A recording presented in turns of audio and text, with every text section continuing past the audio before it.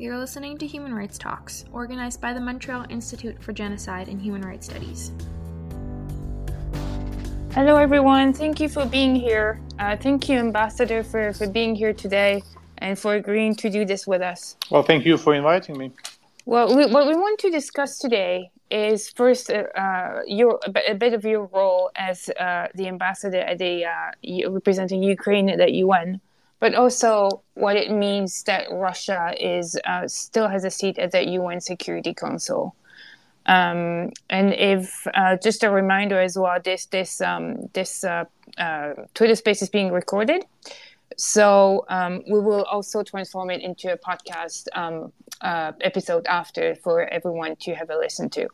So, Ambassador, in Ukraine, Russia is pursuing an illegal war of aggression and conquest, and President Putin is facing an arrest warrant for war crimes. Yet, in April, Russia assumed the presidency of the UN Security Council. And you have described this as an absurdity. What does Russia's turn to take up the monthly presidency say about the state of their Security Council, and which is actually designed to prevent conflicts?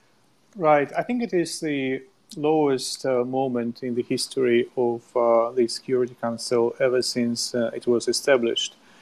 Because I do not recall any instances when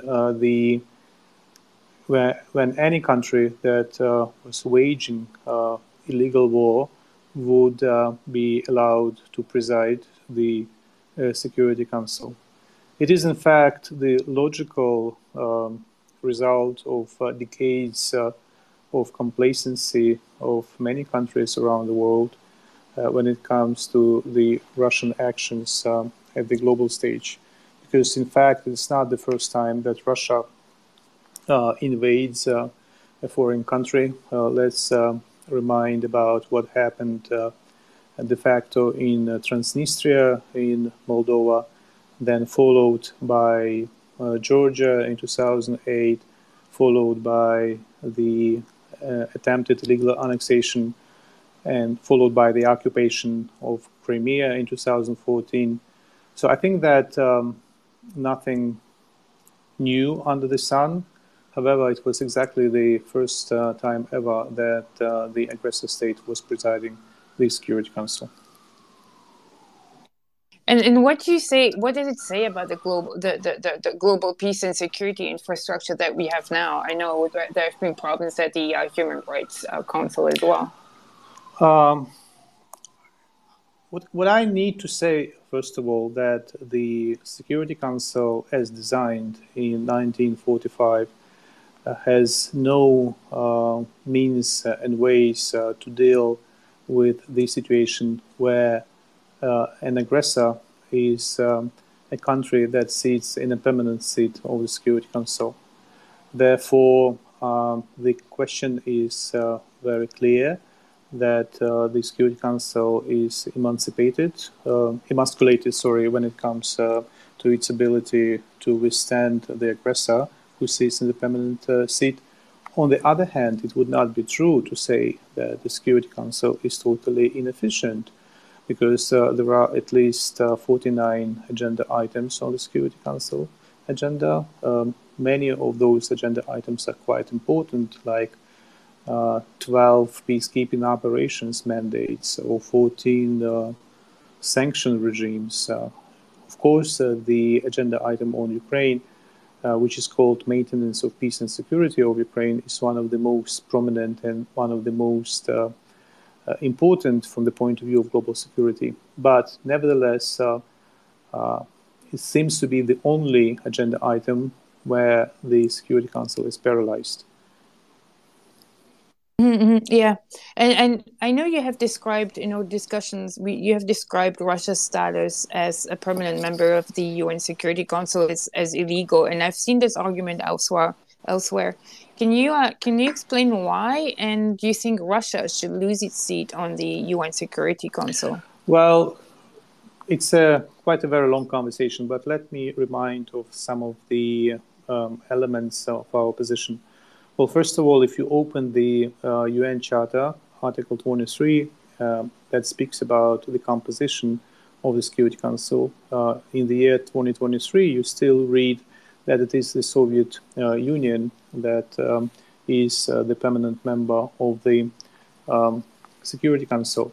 In fact, for your listeners, it may be interesting to recall that the last time the UN Charter was amended was in 1973, which is almost, or rather exactly 50 years ago, half a century ago. So it took, as a matter of fact, the Charter speaks about the Soviet Union, as I said. Another thing is that if you look what happened in December 1991, that was the outrageous bypassing of the Charter itself and of the rules and regulations of considering the applications or desires of any country to be a member of the United Nations.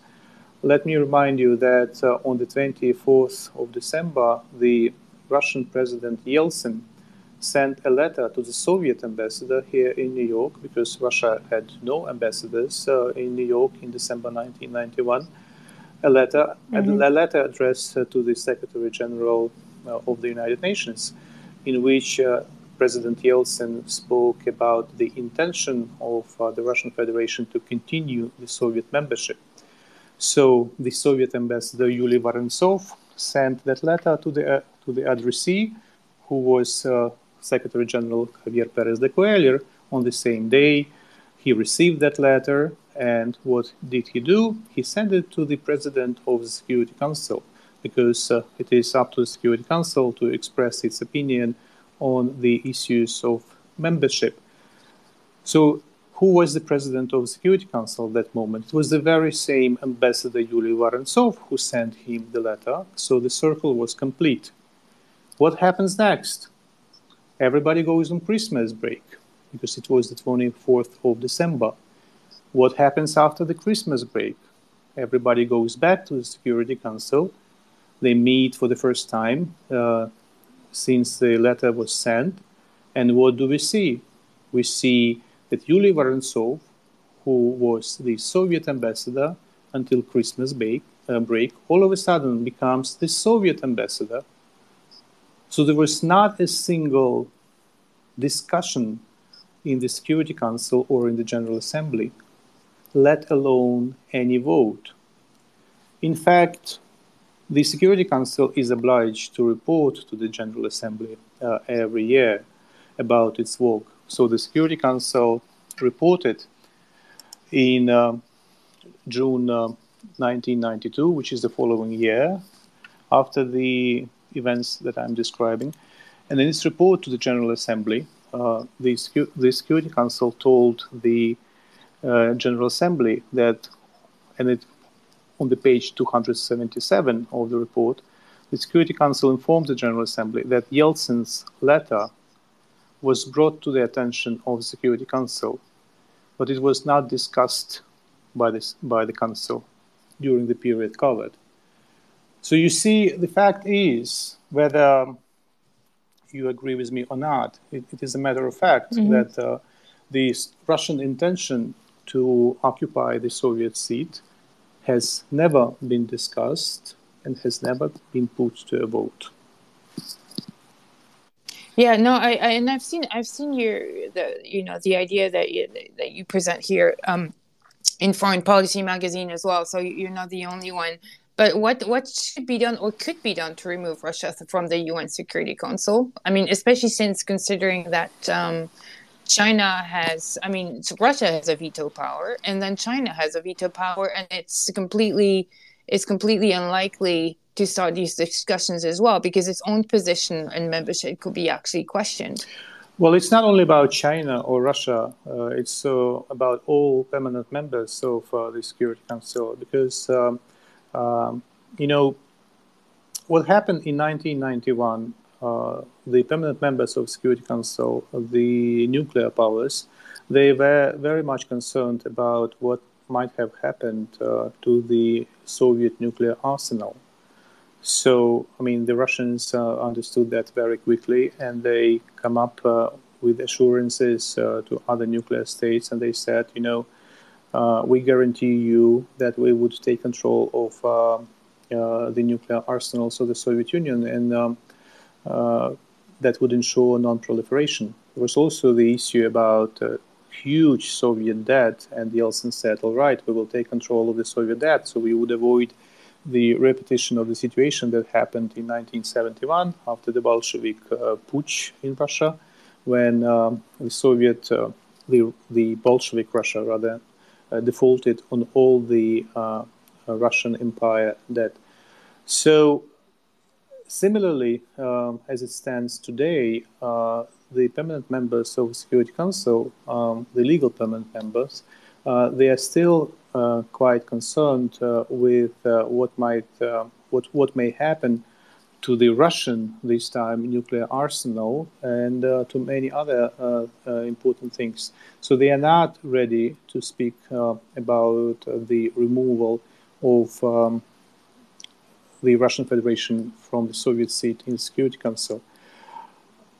That should not, however, discourage us, because it doesn't really change our legal evaluation of the situation, and it doesn't really change the fact, which is obvious to everyone around the world, that the Russian actions are not compatible not only with permanent membership, but with the membership of the United Nations as such. I was very much happy to hear about a month ago, on the eve of Russian presidency, that my colleague, the American permanent representative to the United Nations, Linda Thomas-Greenfield, she said in one of the interviews that Russia should not be in the Security Council in the first place.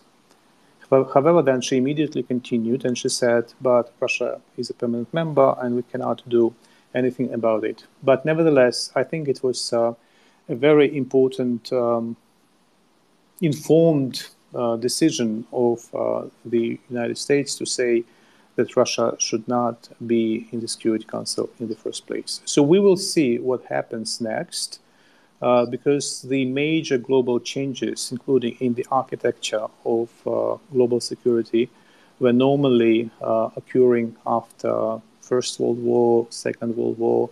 So now when we experience a major war since World War II, I think that following the military and political defeat of the current regime in Moscow, the issue of the presence of the Russian Federation in the Security Council can be on the table. No, absolutely. Plus, some people in countries have been calling for a reform of the Security Council for quite a long time. And as Ukraine's permanent representative to the UN, how have you dealt with Russia's propaganda at the UN? And do you think that this kind of disinformation tactics are having an impact in certain countries, especially in the global south? This is also a subject we discussed with Bob Ray, Canada's permanent representative at the UN. I think, well, first of all, about the IJN, which is Intergovernmental Negotiations on the Reform, they indeed are taking place for years, but it is very important to remind to everyone that the scope and the powers of the permanent members and permanent membership was not part of these negotiations. So it is not, they even have no mandate to discuss the powers and other things pertaining to the permanent membership. Russian propaganda, well, what can I say? I mean, it's very powerful on the one hand, because the Russians are present both diplomatically, militarily, and in terms of their media in Africa, Asia, in Latin America. I mean, Russia Today, which is not a media outlet, and Russia Today is a weaponized media outlet that's been one of the weapons of the Russian state, broadcasted in many languages, and they are still very present. And I regret that some of the main Western media outlets like BBC or Radio France Internationale, they reduced their coverage, including in Africa, in particular.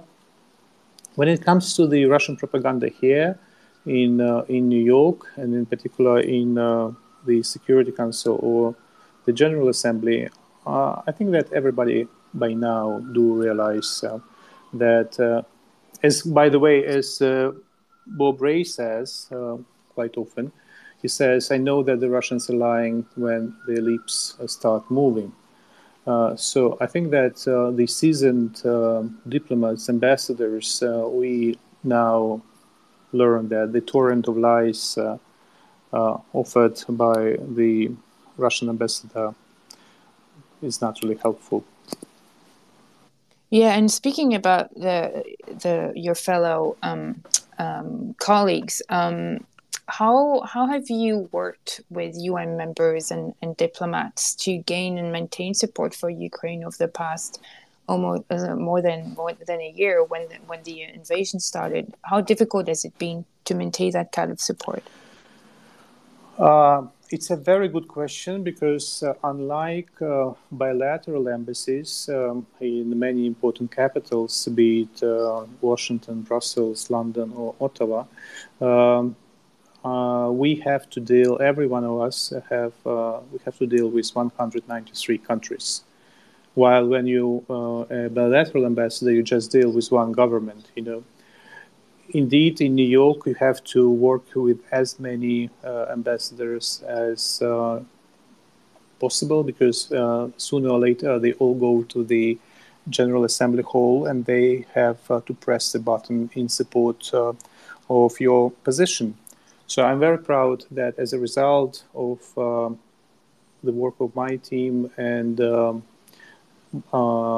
work of my colleagues from the Canadian, American, British, EU delegations and others, we managed to have a very cross-regional and powerful support of Ukraine by 143 countries.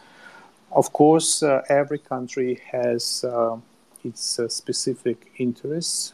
Of course, we must listen to them, but we should listen to them in a manner that we do not break the integrity of our own position. The General Assembly, if you, as I often say, if you take a picture of a photo of the General Assembly, it is the world as is, and unlike other photos you may take with your smartphone, you cannot Photoshop the picture of the General Assembly. You need to work in a targeted manner with every single country.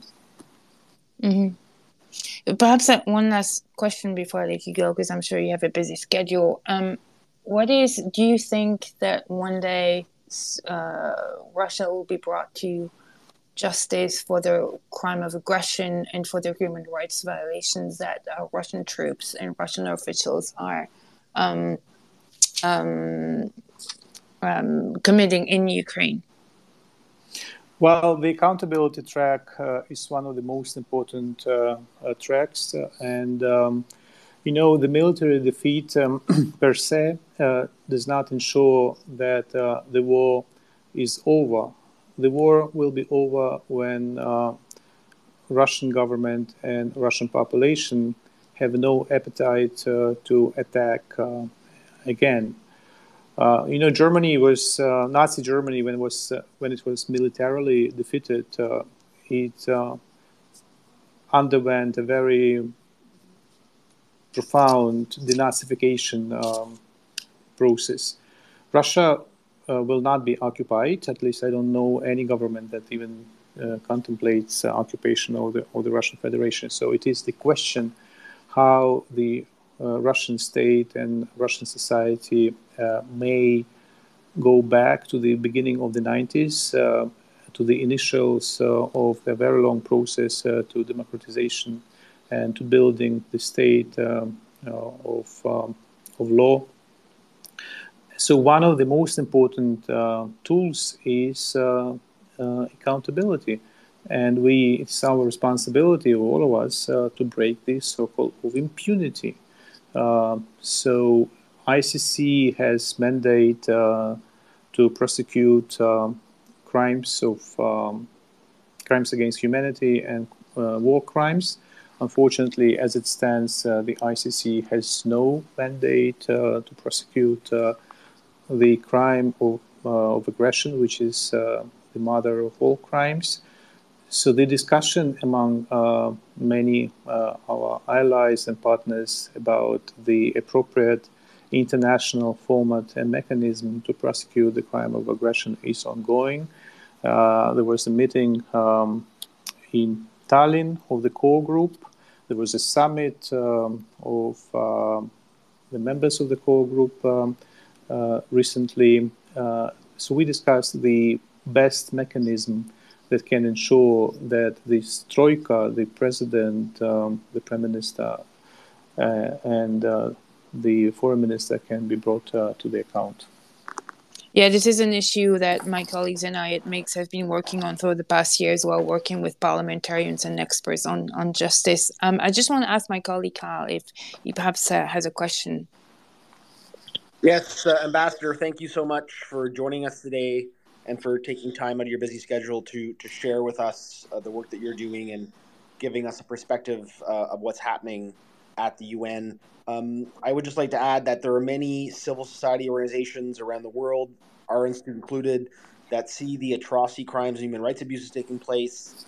We won't stand quiet. We won't be silent in face of disinformation by the government of Russia. And this October, we'll be hosting the Montreal International Security Summit with a focus on Ukraine, of bringing experts from around the world to build political will and support for Ukraine to fight and stop the atrocity crime. So just want to say thank you so much for joining us today. Well, thank you. I'm honored to be invited, and I hope it was useful.